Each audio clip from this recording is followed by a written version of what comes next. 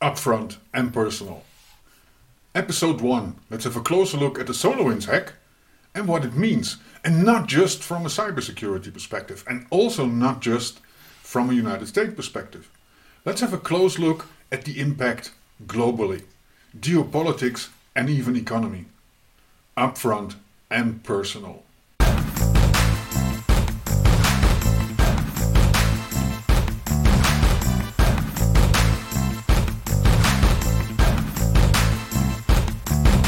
SolarWinds hack is a so-called supply chain hack. Brilliantly orchestrated, I must be honest.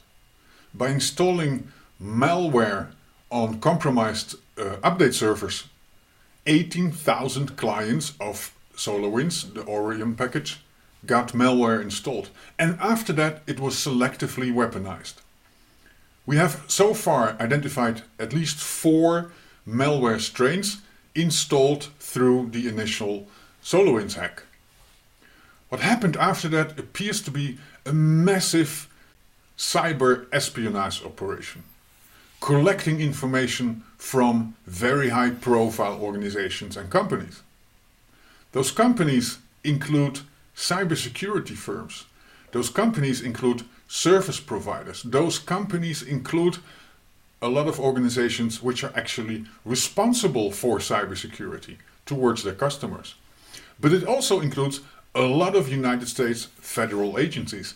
And that is the most concerning part, because those are also the agencies which perform cyber operations around the world. And in addition to that, there's something else that we have to keep in mind. The majority of the social media platforms are US based. The majority of the cloud providers are US based. And the United States has legislation in place which gives the government access to data from cloud providers, data from social media, and we don't really know what and how. We don't know exactly how much data they collect. What we do know is that they have the legal basis to do that when they see fit, through secret court orders, etc., etc. Now, adding that all together, there's a big pool of data and information, and not just the data itself. Much more interesting, of course, are profiles created based on that, plans, conclusions, memos, telegrams, instructions. If I would be behind this attack, those are the things I would be looking for, and it appears to be that that is what they were looking for. Now, for the United States, it's of course a bit embarrassing to be, at least that's what they have claimed so far, and what most of us believed, the strongest cyber power around the world. And they were basically tapped into at all thinkable levels. It's not just a technical thing, and it's not just a technical reason how that was possible. Part of why this could happen, and I believe an important part of how this could happen, is the mindset and the instructions. And for that we have to look at it almost like a military operation, and we have to analyze it like a military operation. And there we see 2 levels. Level 1 is when you believe that you have achieved superiority. And superiority means that you are able to suppress any attack by your opponent and still continue to perform your own operations. So you accept that your opponent still can perform operation, you just know how to handle them. And the second level, what of course everybody wants to achieve, is supremacy. And supremacy means your opponent is no longer able to perform their operations.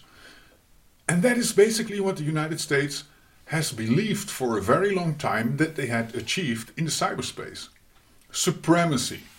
Nobody could do anything without the US knowing it and the US being able to basically stop that operation. The SolarWinds hack has demonstrated that the United States no longer has supremacy, assuming that they had it at one point in time, and we could even question if they still have superiority. They are a strong opponent and they are a very strong power in the cyber field, but the SolarWinds hack exposes a lot of weaknesses. Now, the mindset that you believe you have supremacy and possibly even instructions which are basically mostly offensive. Your defense, your reconnaissance, your threat hunting, a very, very important task in cybersecurity, gets a lower priority. We know when we go back to the Snowden files that the United States itself and its partners, amongst others the United Kingdom, are executing similar operations on a large scale. A question we should ask ourselves is, was this a unique operation? And the answer to that is no. We know from Edward Snowden that the United States and some of their partners have similar operations ongoing. And although that information dates back to 2013, we should not assume that they stopped doing this when Edward Snowden made public what was going on. So a lot of those countries have similar operations ongoing. This one was very advanced, this one went very far, and it got exposed. A lot of the other operations are not exposed or not yet exposed. What we should also look at is the wording and the titles that we use. When the NSA and CIA have similar operations, it is called surveillance for the sake of security. When Russia, which is assumed to be behind this, has such an operation, it's called cybercrime and cyber warfare and things like that. Strange. I think it's cyber espionage, and I think we should accept the fact that a lot of countries are doing that. Not just the United States, not just Russia, and not just the United Kingdom or China or North Korea or Iran or Israel, name them. A lot of countries are involved in active cyber espionage, and espionage is common, and espionage is even legal. So let's give this the proper title. Let's start with that. Advanced cyber espionage. Let's also assume that the attribution to Russia is correct, although Russia of course denies it, but who would admit it, right? So Russia performed advanced cyber espionage against the United States in a territory where the United States has long believed to be the absolute leader and have absolute supremacy. That means two things. One, the supremacy is no longer the case, and the United States should realign its thinking and resources to have a much more defense-orientated approach to cyber espionage, cyber crime, hacks, etc. The second thing we should conclude is this can happen again. Let's take it one step further and basically state it will happen again. We can even go as far as saying it is already ongoing in other fields as well. This also demonstrates that, especially in the previous administration, the focus on blocking vendors and particular countries and portraying them as the main risk doesn't help. Well, none of those companies were involved in this hack. Not even the country was involved in this hack. This was a hack as the result of poor cybersecurity, poor cyber hygiene, and possibly the wrong mindset. And then it was very smartly and relatively brilliantly executed. And it remained undetected for a very long time. Now, there's one question a lot of people are asking. Why was not the NSA or the CIA or any of the other agencies responsible for cybersecurity and national security the ones who discovered this, the ones who prevented this? It was a private company, FireEye, which detected this, came open with it, and based on that, giants like Microsoft pitched in and found a lot, including being compromised themselves. That also shows, which was mentioned by many, that the NSA, CIA and similar agencies not only have a very offensive approach to cybersecurity, but also the amount of information that they collect is so huge and so fast that they are no longer able to actually recognize what is important. Possibly, that's another confirmation that they are working based on the wrong priorities. The United States and Russia are not the best friends. Let's put it like that. It has been like that for a long time. rare fields where the United States and Russia still collaborate is space, with the International Space Station. But in other fields, there's a lot of conflict.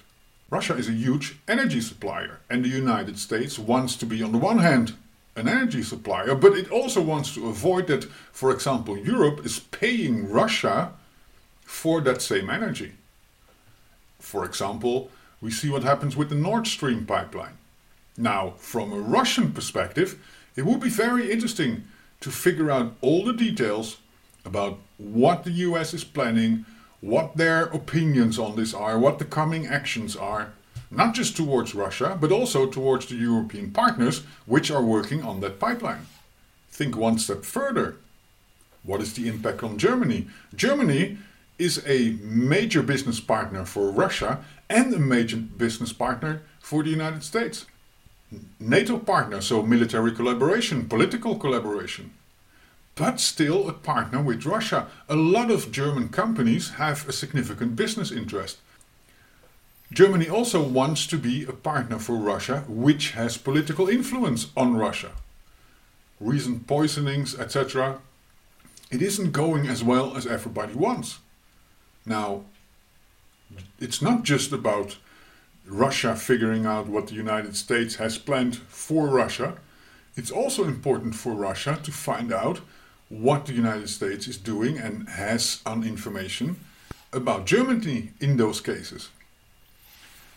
It could potentially even weaken the position of Germany because Russia can now have access to information, very confidential and possibly controversial information, from Germany through the United States. The more areas like that. Let's think about Turkey, for example. Turkey neighbors Syria, where both Russia and the United States are actively involved in a military conflict. I refuse to call it a civil war, because there's never anything civilized about a war. This is a military conflict, and Russia and the United States are actively involved.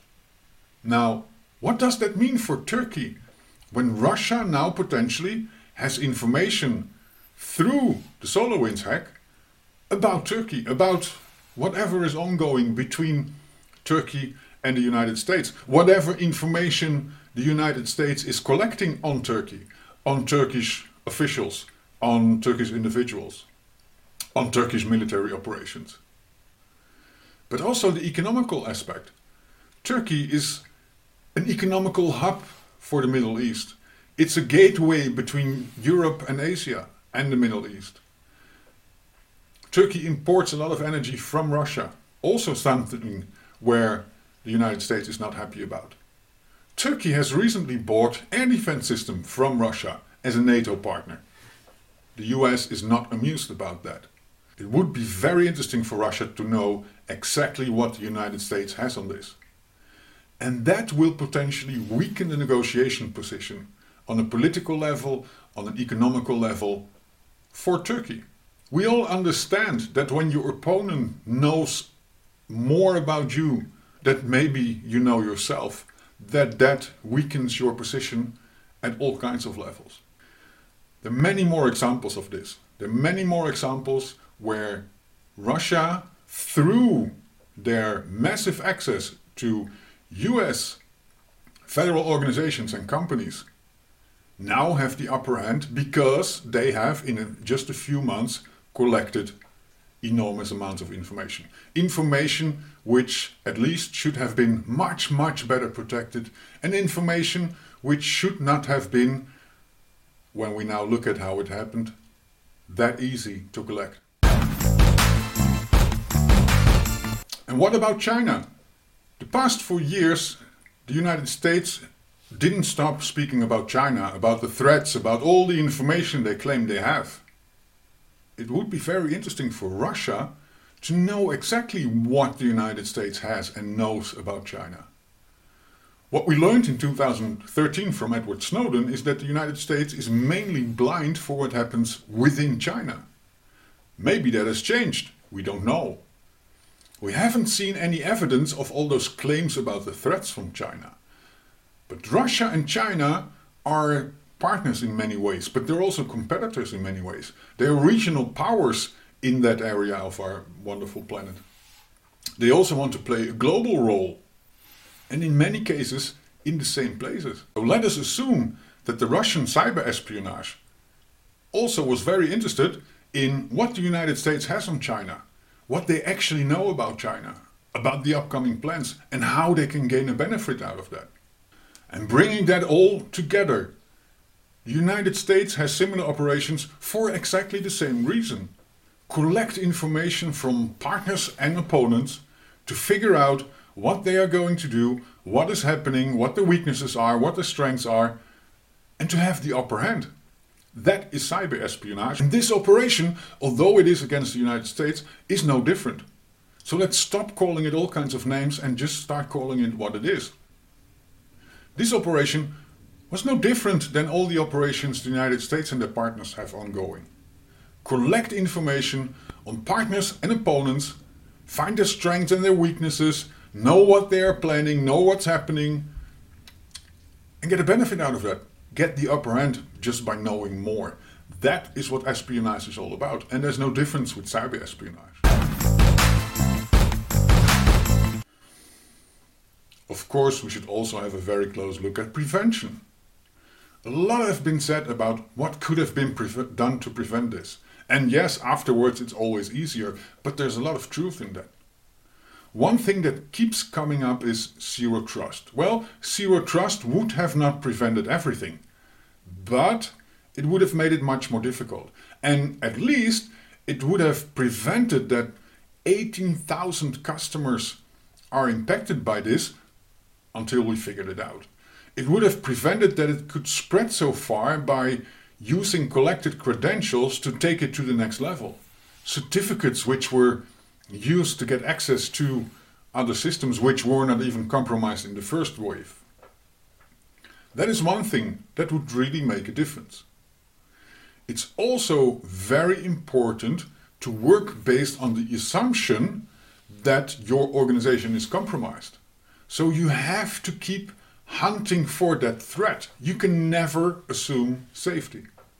And the third thing that we learned from this is cybersecurity is not just about having a very offensive surveillance network, because you will not see everything. Cybersecurity is about defense, and it's about hunting for the threats and looking at the anomalies. Geopolitical and economical impact is most likely much, much bigger than we realize at this moment.